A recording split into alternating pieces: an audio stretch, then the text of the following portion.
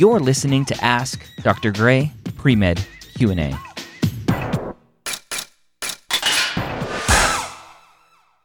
Miriam, welcome to Ask Dr. Gray Pre-Med Q&A. How are you doing today? Good, and you? I'm doing great. Thank you. Thanks for coming on and letting me answer your questions. What can I answer for you today?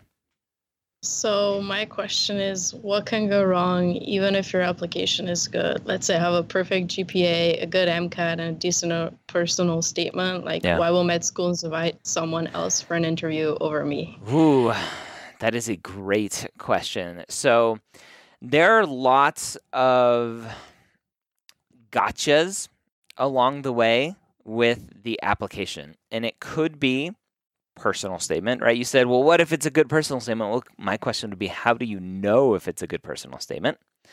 So there are some questions to ask, and I run through this process. Actually, I'm in the process of finishing up my pre-med playbook guide to the medical school application book, and I kind of run through this process in the book of evaluating kind of post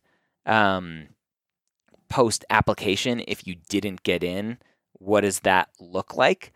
How do you evaluate? How do you run through kind of doing a post-mortem, so to speak, on your application to figure out what went wrong? And so the question would be, for me, the breakdown is, I got an interview or I didn't get an interview. And if you didn't get an interview, then there are a lot of things potentially that can go wrong. So number one, GPA, right? And you mentioned, well, what if I have a good GPA? Again, what does a good GPA in your mind look like? Number two, MCAT score. But if we say it's a good MCAT score, okay. Number three, personal statement. Number four, secondaries. Number five, school list. Number six, activities. And number seven, letters of recommendations. So let's start at the end, right? Letters of recommendation. You could have great GPA, great MCAT score, great activities, great personal statement, great secondaries, applied early, which would be number 8, right? Timing of the application. I forgot to mention, that's a huge one. If your letters of recommendation aren't good, then you're probably not going to get an interview, right? And there's this whole secret language around letters of recommendation. It's super annoying, but it is what it is. But if your letters of recommendations are like, Miriam is whatever, she's so-so. She was an okay student. She showed up, she got an A, but she never really participated or helped anybody else, right? That's not going to help your case at all. So letters of recommendation is one thing. Let me start with, or let me kind of circle back to timing of your application. If you are looking at the medical school application process and you are looking at deadlines, and you go, okay, my top choice school is, their deadline is October 31st. I'm going to submit my application on October 31st. That's beating their deadline. I'm going to be good, right? The majority of medical schools in the U.S. are based on rolling admissions, which means the earlier that you apply, the better your chances are of getting into medical school. And by the time the deadline rolls around, there's probably not a very good chance that you're going to get an interview. So that's timing of the application. Activities.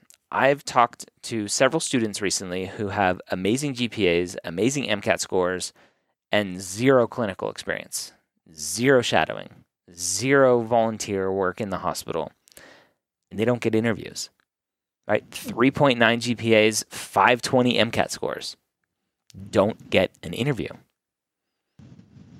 So there are so many traps along the way, which is why if you go online and you look at students talking about, oh, look, I had a 3.9 and a 520 MCAT score and I didn't get into medical school. Students will post that on Reddit or SDN, and then everyone freaks out. Be like, well, if that wasn't good enough to get into medical school, how am I going to get in, right? And they're just completely ignoring all of these other things that I talked about, right? And so there are so many reasons. Now, if you did get an interview, but you didn't get any acceptances, then the discussion starts to circle around to interview skills, right? Everything else is still in play. Your GPA, your MCAT score, your letters of recommendation, your secondary essays, your personal statement, the timing of your application, the letter, all that stuff, right? All that stuff is still in play. And your interviews potentially are an issue as well.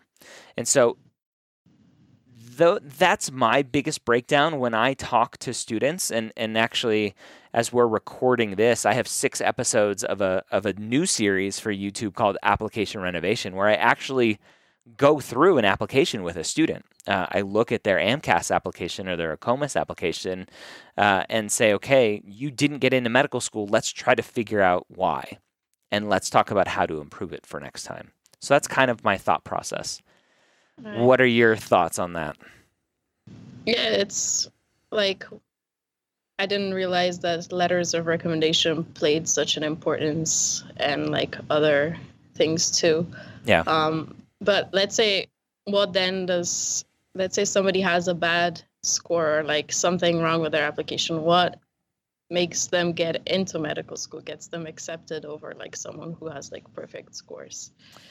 Somebody, if they have either bad scores or a bad GPA, they've had to show some improvement, right? They've had to show some level of recognition of those issues and then putting in place fixes of those things, right? So if they started off college with a poor GPA, they have like a 2.5 freshman year, they have a 3.0 sophomore year, and then they have 4.0 junior year, 4.0 senior year, then they've improved their chances of getting into medical school.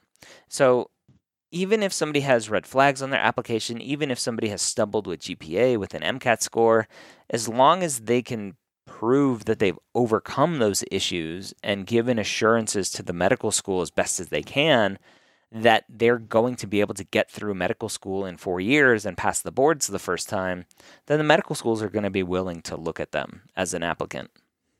Okay. All right. So I have one more question. Yeah. How you always talk about like writing your story. How do you like put your story out there? Because like I find it very hard to find the right words to like put my story out there and write it. How can you do that? Well, I think step 1 is journaling everything that you do. You need to remember everything that you've done for your applications. And we kind of go through this process thinking, oh, I have a great memory, I'll be fine. But we have terrible memories. And so you need to, starting from day 1 or day 0 right now, start journaling everything that you're doing. So every clinical experience you have, every volunteer experience you have, every time you are doing something, journal and talk about what you did and how it made you feel and kind of what your takeaway was from it. And if it's something clinical, how did it potentially further strengthen your desire to be a physician and to go on this journey? Those are the kinds of questions that you want to be asking yourself as you're doing this. But the story itself, right? If we talk about personal statement, and over my shoulder here's my pre-med playbook guide to the medical school personal statement. I have a copy of it here on the table here. The story of your personal statement is all about why do you want to be a doctor, right? What is that story that led you to be interested in healthcare? What is that story once you were interested in healthcare that led you to really reaffirm in your mind and give you confidence in your mind that this is what you want to do? There are plenty of times I've read a personal statement, I'm like, I have no idea why you want to be a doctor. And actually, I don't think you should be a doctor. I think you should go get your MPH and go work at a nonprofit somewhere. And I'll have those conversations with students. They're like, yeah, I don't really want to be a doctor. That sounds better, like what you're talking about. And so the story, the narrative that you focus on for your personal statement really has to talk about your journey to medicine. If you have red flags along the way, sure, you can potentially talk about those, any sort of hiccups along the way. And then your secondaries really have to fit with each of the schools that you apply to. So every school wants to make sure that you are going to be a fit for their school. You're going to be a fit for the class. You're going to be a fit for their mission. And so you really have to be careful writing those secondaries to not make them generic and just copy and paste and copy and paste and copy and paste all the secondary essays about why the school should accept you. You really need to focus on the schools individually, about why you want to go there and why they should accept you, et cetera, et cetera. So really just learning how to tell your story in that way, from a show, don't tell perspective. And if you just Google it, it's a very common writing technique, storytelling technique that really draws in the reader, draws in the audience to make them understand what you've been through and what you're doing and why you're doing it. Is really the key to it. Too many students try to, with a personal statement, with their secondaries, try to sell themselves.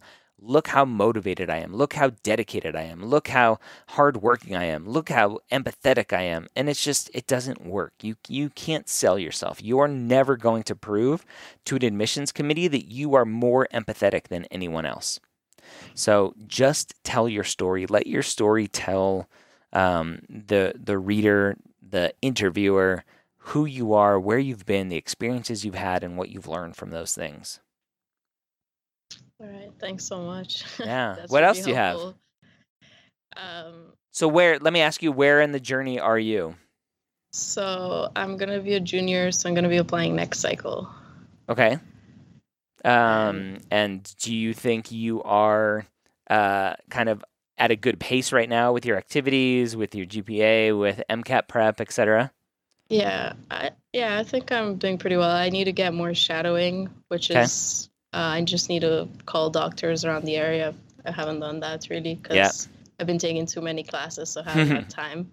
Yep. Well, we have a project hopefully coming to fruition soon called findshadowing.com, where it'll be a website where you just put in your zip code and see if there are physicians in your area that will allow students to shadow. Yeah, that would be great. That would be so helpful. Okay. So finding shadowing is up there on the list. What about clinical experience?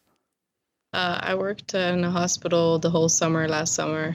So that's like 2-3 months of work with patients. What were you doing in the hospital? So a very common mistake is just saying, oh, I was in a hospital, therefore it's clinical experience, right?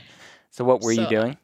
I was a patient transporter, so I was in charge of moving around patients, like from their room to the OR, from one department to another. So I think I had enough patient contact. Yeah. So it's interesting. Patient transport is a very common thing that students are able to do. Some schools actually don't like it as clinical experience, but there's nothing you can do about that. So I think they just don't feel like it's enough interaction, just pushing around a gurney to a different location in the hospital. Whatever, right? You're talking to patients, you're interacting, you're hearing their stories. It's fun. I was also interacting with doctors and nurses because from ICU, a doctor would always have to come along with the patient. So yeah, okay, it's a great experience. Good. And right now, I'm doing a summer internship in cancer research. Okay, so getting some research in. When are you planning on taking the MCAT? Next, either January or March. Okay. Depending on how ready I am. Okay, a few months before applying, which is good. Yeah. How are you planning on retaking? Yeah, exactly. How are you planning on preparing for it? So I have the Kaplan books that I bought, and I'm studying with them, and then I might get the UWorld question bank. Yep. And then just use that to do like a lot of questions along the way. Okay, lots of questions and then full lengths. Make sure you're getting the full lengths under your belt as well. Exactly. Okay. Good. So doing that, I don't know. Good. If there is anything else I should be doing. Yeah, no, it sounds like you're getting everything lined up appropriately. Then it's just a matter of once January rolls around, if you're taking the MCAT in January, great. Once you're done with the MCAT, if you are taking it in January, then you can start focusing on starting your personal statement, starting to ask for those letters of recommendations, and just starting that whole process as well. Thank you so much for joining me here on Ask Dr. Gray Pre-Med Q&A. Did you know that we record these live on Facebook at 3 p.m. Eastern on most weekdays? Search for Medical School HQ on Facebook and like the page to be notified. If you want help with the MCAT, go check out the MCAT podcast at themcatpodcast.com.